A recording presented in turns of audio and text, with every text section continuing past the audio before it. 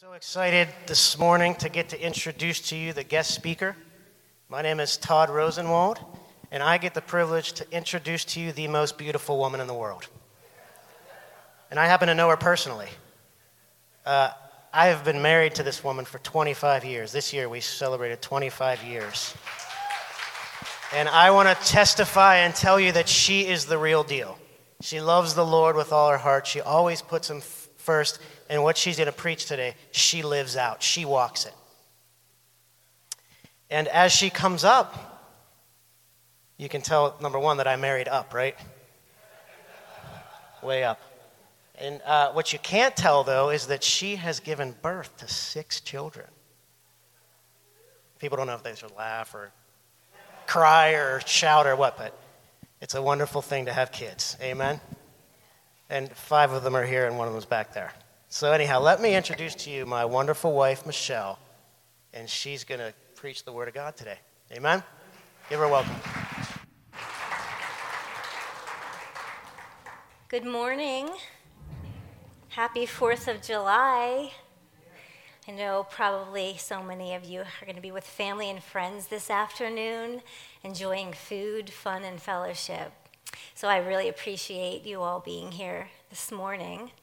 I wanted to comment first on the awesome worship that was today. Was that not incredible? Truly, truly incredible. And I must say, the worship leader's kind of hot. I just had to do that because he always, when he introduces me, he always embarrasses me. And I have never had a chance to embarrass him like that, calling him hot. So I'm doing it today. I wanted to introduce myself first for any newcomers who don't know who I am or who we are. I am, like you know, Todd's wife. We have served in Asia for many years with our family, with our kids. And we are the founders of His Feet International. It is our nonprofit that ministers to the unreached and the poor and the leprous. And we're just so in awe of God, of how He's always gone before us and what He's just done. What He's done. It's really just amazing what God has done. But our hearts are for the unreached people groups. And what does that mean?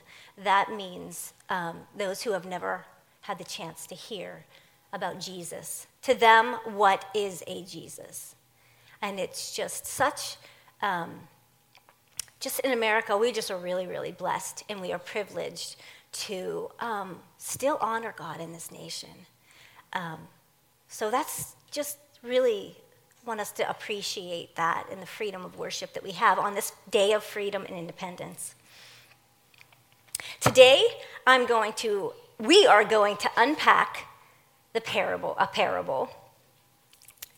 In Matthew 13, 10 and 11, Jesus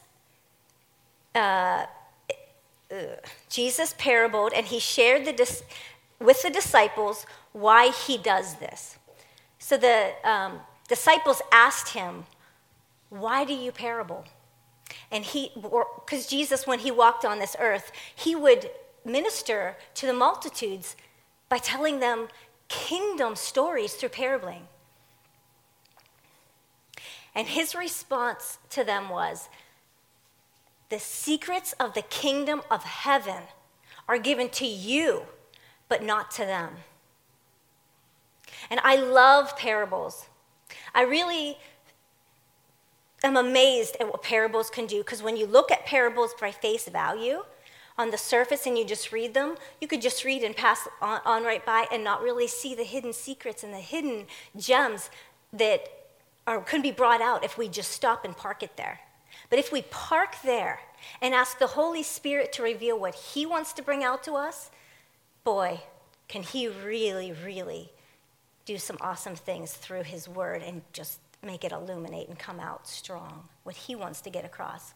So today, we are going to parable Luke 19, 11 through 27. But before we go into that, I want to share with you some things that I hope that we all gain from this parable by the end of the sermon. Have you ever doubted your effectiveness and purpose in life? Have you ever wondered what the kingdom of God is? Have you ever wanted to know what your part is in his kingdom? As believers, our part is tied to the kingdom, to his kingdom. So let's look at Luke 19:11 through 27.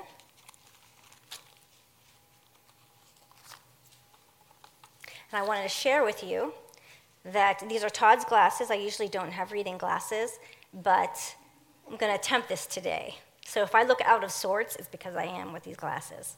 So before we get into the parable of the minas, I need to explain to you, before we dig in, certain things. Minas is a measure of weight or money. It is about 3 months' wages. So this parable isn't just about money. There's so much more hidden secrets in it that I hope that we can pull out as we go through. Now, there are three main players in this parable. The nobleman who became king, Jesus, who represents, when we're reading about the nobleman who became king, Jesus represents him. The citizens, who represent Israel, but the citizens also represent the world. And the 10 servants, who are believers, who are us, who are the believers. So I'm going to read through 11 through 27, and then we're going to get started and dig in. So let's get started. The parable of the minas, verse 11 through 27. Now as they heard these things, he spoke another parable, because he was near Jerusalem, and because they thought the kingdom of God would appear immediately. Therefore he said, a certain nobleman went into a far country to receive for himself a kingdom and to return. So he called 10 of his servants, delivered to them 10 minas, or money, measures of money, and said to them, do business till I return, till I come. But his citizens hated him and sent a delegation after him, saying, we will not have this man to reign over us. And so it was that when he returned, he received the kingdom. He then commanded these servants to whom he had given the money to be called to him, that he might know how much every man had gained by trading. Then came the first, saying, Master, your mina has earned 10 minas. He said to them, well done, good and faithful, good servant, because you were faithful in the small, have authority over 10 cities. And the second came, saying, Master, your mina has earned 5 minas. Likewise, he said to them, you also be over 5 cities. Then another came, saying, Master, here is your mina, for I have kept it away hidden in a handkerchief. For I feared you, because you were an austere man. You collect what you did not deposit, and you reap what you did not sow. And so he said to him, out of your own mouth I will judge you, you wicked servant. You knew that I was an austere man, collecting what I did not deposit and reaping what I did not sow. Why then did you not put my money in the bank, that at my coming I might have collected it with interest? And he said to those who stood by, take the mina from him and give it to the one who has 10 minas. But they said to him, Master, he has 10 minas. For I say to you that to everyone who has will be given, and from him who does not have, even what he has will be taken from him. But bring here the enemies of mine, who did not want me to reign over them, and slay them before me. Powerful, powerful parable. I remember when, as I was working on this, boy, there's so much in here. There's so many things that would just be brought up that I'd have to say, no, just stay the course, because there's just so much in here. So let's go back and read verse 11, and we'll talk about it. Now as they heard these things, he spoke another parable, because he was near Jerusalem, and because they thought the kingdom of God would appear immediately. Now, this Jesus knew what they thought. He knew what the multitudes and disciples thought. They thought that Jesus would deliver them from Rome's oppressive rule now, and that he would. They expected him to restore Israel as a sovereign, powerful nation.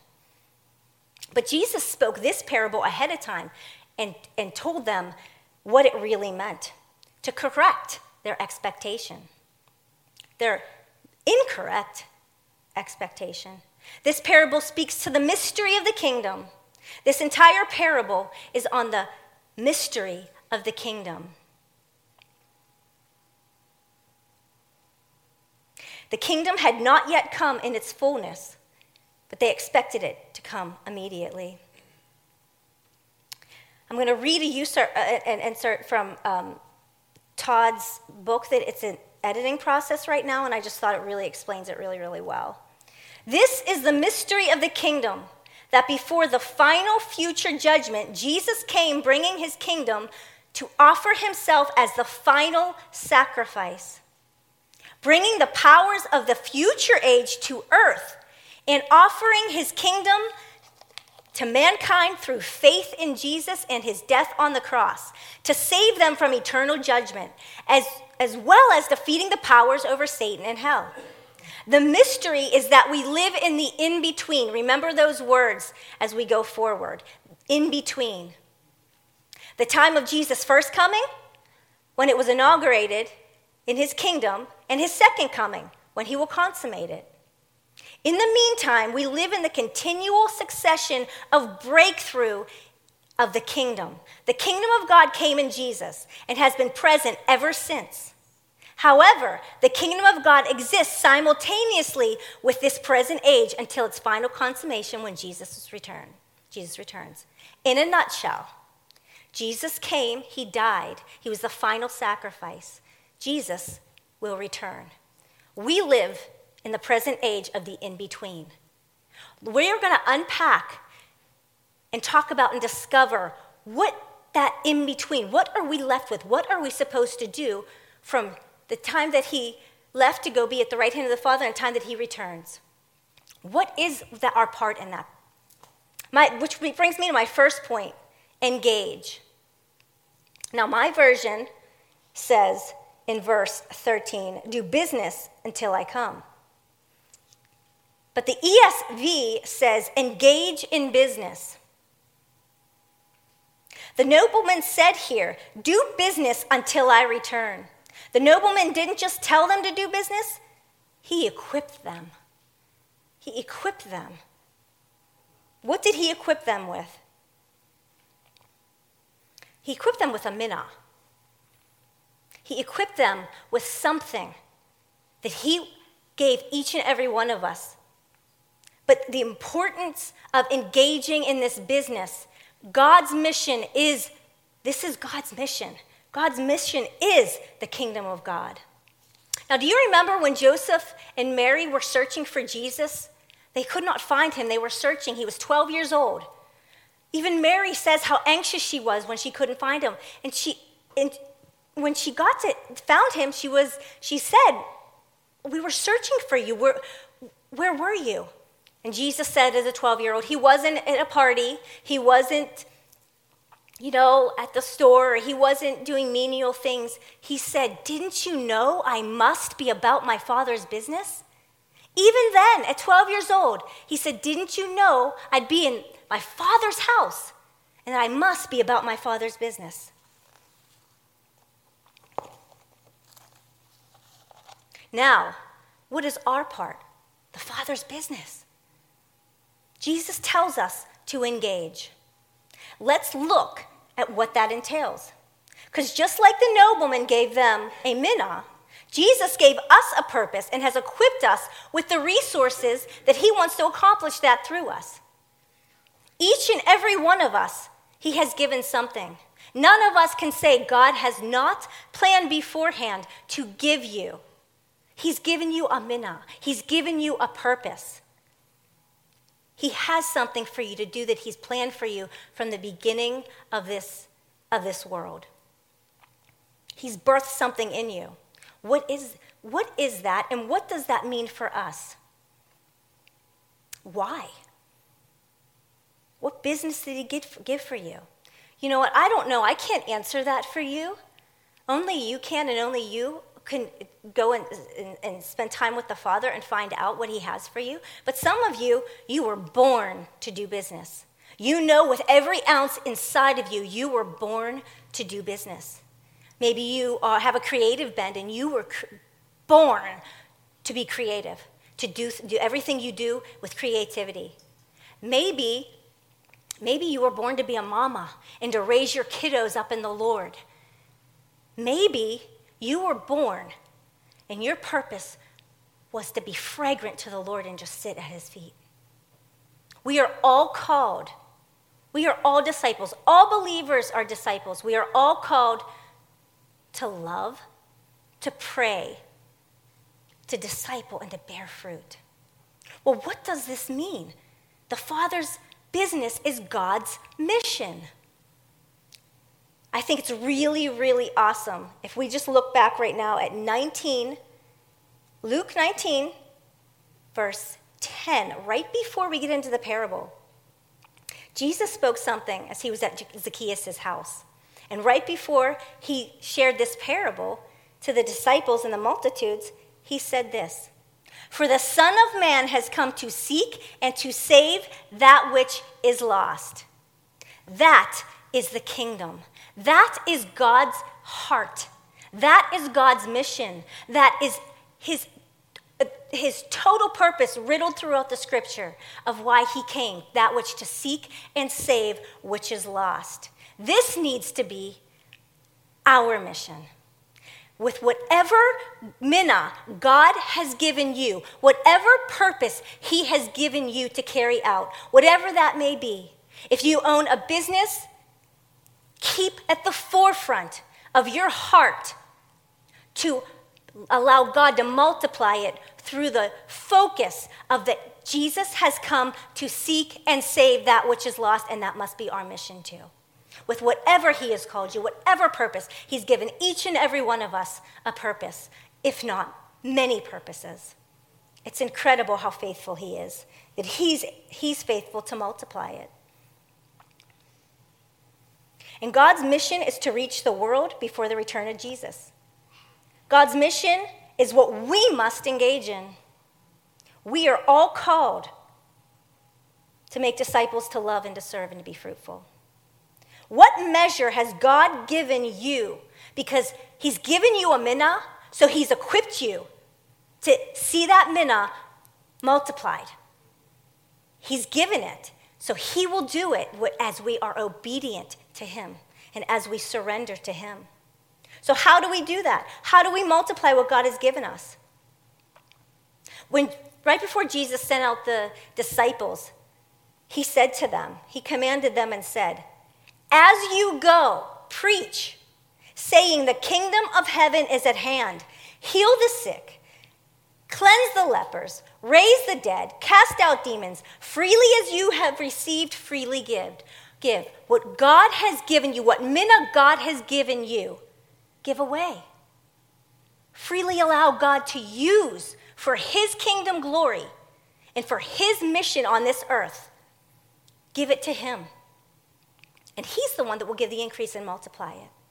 Because all believers are called to be disciples. This is the kingdom invitation to use what God has given you. So let's read verse 14. But his citizens hated him and sent out a delegation after him, saying, "We will not have this man to reign over us." Isn't it interesting? Jesus was rejected, and even till this day, the world rejects him. Which brings me to our next point. Jesus is king. Jesus is king. Let's read verse 15. "And so it was that when he returned, having received the kingdom, so the nobleman left, received his kingdom, and he returned. And he called the servants, the 10 servants, to himself to tell him what they did with what he'd given him, with the minna that he had given them. Jesus is king, and he's coming. He is returning. This king called his servants to give an account for what they had done with what he had given them.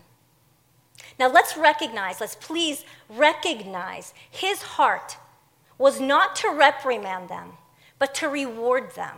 So this king did not leave and receive his kingdom to come back to reprimand them when he asked for an account. He wanted to reward them. He wanted to reward them. He was eager to reward them. And just as Jesus in Romans 14:12 calls us, he will call us to give an account. Why? Because he desires to reward us. He desires to reward us. How much more this nobleman was man. He was not God. And he came and he wanted to reward them. How much more does your heavenly Father want to, when you're face to face with him, not only when you're face to face with him does he want to reward you, he wants to reward you on this earth in the now, in this present age. That is kingdom breakthrough. That is the in-between that we are in right now, kingdom breakthrough. He wants to reward you now. Now, am I talking about just like material? No, I'm talking about so much more. Increase and fruitfulness in your life and peace and joy before the Father. I'm talking about so much more on this earth that he wants to give us. So he's not wanting to withhold, and he's not wanting to reprimand us. He is wanting to reward us. Jesus is Lord and King. But our Jesus, as opposed to this king, is a loving, kind, and merciful king. He's full of goodness, full of goodness. Let us not fail to recognize his kingship as we embrace the importance of surrender to him. Let's allow him to take his rightful place as king in our lives. What I mean is that thing that God has birthed inside of you and put there that you just cannot not do, or you will explode because it's in every fiber of your being. You know your purpose already. Some of us have yet to know what God has. So my advice would be to just sit with the Father. He wants to reveal purpose to you that he has for you. Each and every one of us has it. But if you already know it, and it's just festering and birthing inside of you, and just, you can't deny it, you'll explode. That is what you must do. That is called surrender and obedience. Ephesians 2:10 tells us that we are his workmanship, created in Christ Jesus for good works, that which God has prepared beforehand that you would walk in, you and I would walk in. God has prepared before the foundations of the earth what he wants you to walk in. So he's faithful to carry it out for you and to give the increase and to multiply it in you. He does it as we remain and abide in him. And as we realize that we need to stop striving, that we can just sit at his feet and spend time with him and abide in him, and everything we do comes at the forefront of him going before you. God has prepared good things for us to walk in. Good things for us to walk in. God can do so much with our yes and obedience. He is still king. He is on the throne. He is a good, loving king. But he does ask us to obey because he has so much more for us to have in the now, in this present age, and in the age to come in heaven. But we must remain abiding in the vine. He won't leave you alone to do it. When you and I stop striving on our own, we start to see him take it and make fruit of it. He himself takes that measure and multiplies it. It's so sweet. Let's read verse 16 to 19. Then came the first, saying, Master, your mina has earned 10 minas. And he said to him, Well done, good servant, because you are faithful in the little, have authority over those 10 cities. And the second came saying, Master, your mina has earned 5 minas. Likewise, he said, you also be over 5 cities. Just like the nobleman who became king wanted to reward his servants, Jesus wants to reward us and bless us. And how sweet and what joy we will have when we see him face to face and he says, well done, good and faithful servant. You were faithful to take that mina that I gave you and that I equipped you with and that I multiplied in you on this present time and this in-between that we live in until we await his return. Well done, good and faithful servant. These servants prepared for his return, and they produced and were rewarded for it. Now, let's read verse 20 to 25. Then another came saying, Master, here is your mina, which I have kept put away in a handkerchief. For I feared you, because you are an austere man. Let's stop here. Austere. In the Greek, it means severe, harsh, stiff. So he said, because you are a harsh man, a stiff man, you collect what you did not deposit, and you reap what you did not save. So, and he said to them, out of your mouth, I will judge you, you wicked servant. You knew that I was an austere man, collecting what I did not deposit and reaping what I did not sow. Now, I want to jump back to verse 14 real quick and read this real quick. But his citizens hated him and sent a delegation after him saying, we will not have this man reign over us. Isn't this like the world? They do not want to surrender to the rule and reign of Jesus. They don't know. They don't know. They don't know how good it is to be under his lordship. He's a good Lord. He's a good king. They don't know. And so, the popular opinion, I think, we'll call him the handkerchief servant. Maybe he believed a false view. Maybe he believed what popular opinion said about this king. Because remember, the citizens hated him and they didn't want him to rule over him.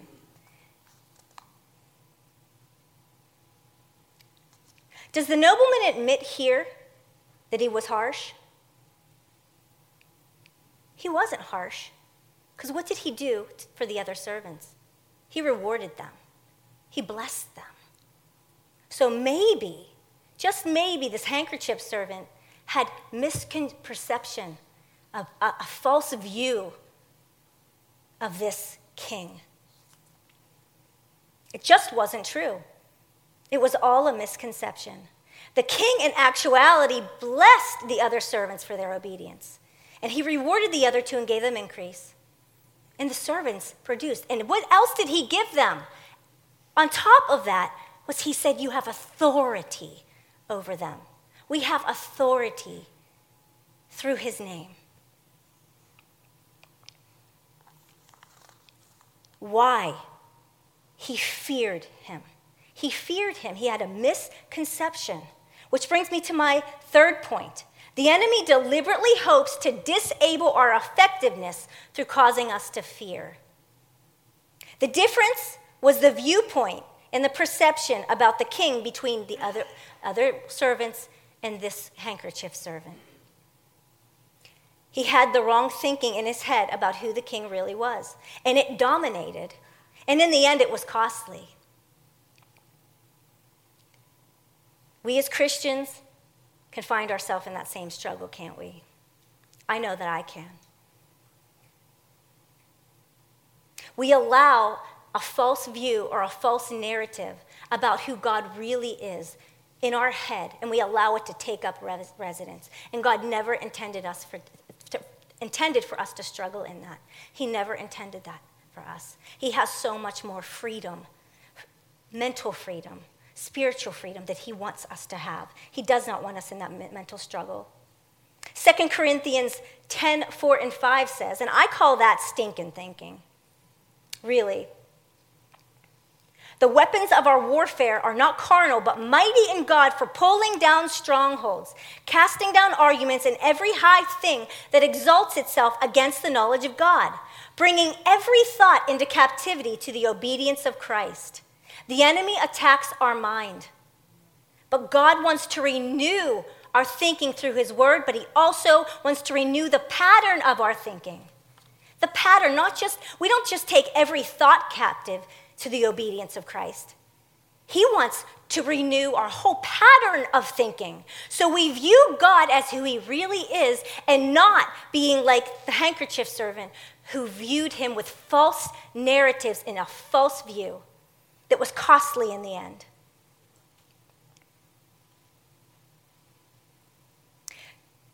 Psalm 27:1 says, "The Lord is our stronghold." The Lord is our stronghold. And God will, because he loves you so much, he will one by one, step by step, piece by piece, tear down those strongholds, that stinking thinking, those patterns, those viewpoints in your life that hold you back, because he loves you that much and he doesn't want you or I to stay in that place.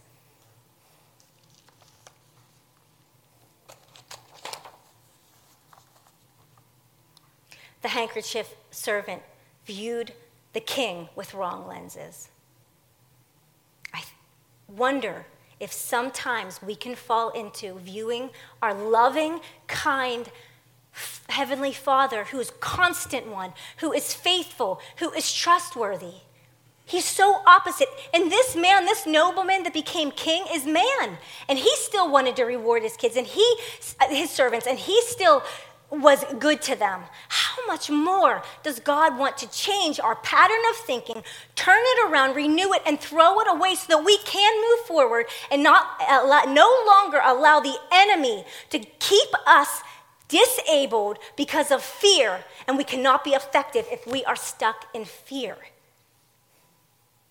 I so can relate to this parable. I so have found myself through things that have happened in our lives over, for the most part, the last 7 years. Some things have gone on, have happened with our family, a loss of our foster child, like just so much that has tried to put fear in me, to rob me of the effectiveness to go forward and to stay back from what God has really wanted me to be effective in. Because of stinking thinking, because of wrong patterns, because it tried to shove me into not believing that he was trustworthy and that he was still faithful. It was a very, very hard time. And I just see through the whole process past that of how God is renewing. He's renewing. He wants to renew our mind. He wants to renew my mind. And he continually does it. He continually proves that he is trustworthy. He is faithful. We don't need to be stuck in fear. And if you or I have not to the fullest use the minna that he has given us, there's no shame in that. There's no shame in love, and there's no shame in Jesus. There's always time to begin again, and you know what? He wastes nothing. He will start from right where you are and say, let's begin again. From the beginning to the end, he's close to you. Remain in the vine. Remain and abide in him. And I'm telling you, what he has for you and for the kingdom of God is profound. It's profound. But he wants you to ask the question that he's asked the disciples. Who do you say that I am? So let's not believe like the servant, the handkerchief servant. Let's believe God when he asked the disciples in 3 out of the 4 accounts in the gospel, who do you say that I am? So let's ask ourselves, who do we say that he is? He is good. He is faithful. He is close. He is Father. He is lover. He is constant one. He'll leave the 99 behind to find you. And there's no place you can hide that he won't find you, because that's how much he loves you and I. That's how much he loves you and I. There's no fear in the true love of the Father. Now, I want to read verse 27 really quickly as I conclude. But bring those whose enemies of mine, who did not want me to reign over them, and slay them before me. Now, I want to bring up the verse 10 real quick, that we said should be on the forefront of a mandate from God on everything that we do and that we allow God to produce in us. That is what is the heart of God, to seek and save that which is lost. So in everything we do that God has given us, that he wants to multiply in us, that needs to be why we do what we do. The mission of God is his purpose. His purpose is to seek and save that which is lost. So while we wait for the return of Jesus, we have been given this task to seek and to save that which is lost. It is God's mission. He gives us everything we need. He has equipped us to multiply those minas that he's given us. So let's, you and I, not let fear and misconception about God and his character hold us back and cause us to hide what he's given us. Believe God for greater things and use what he's given you in faith, and he will give you more. With that on our forefront, the mission, the lost are his mission. He's a good father. Will you join in God's mission to tell the lost, those who do not know of this great good father, that he's good, that he's so good? Let's join God in this. Let's pray. Lord, I just pray in your name, Lord, that those hidden things that you have revealed, Lord, that you would take what we give you in obedience and surrender because you're good, and that you would multiply it, but that we would always have God's mission as the forefront in everything in our everyday lives and everything we do.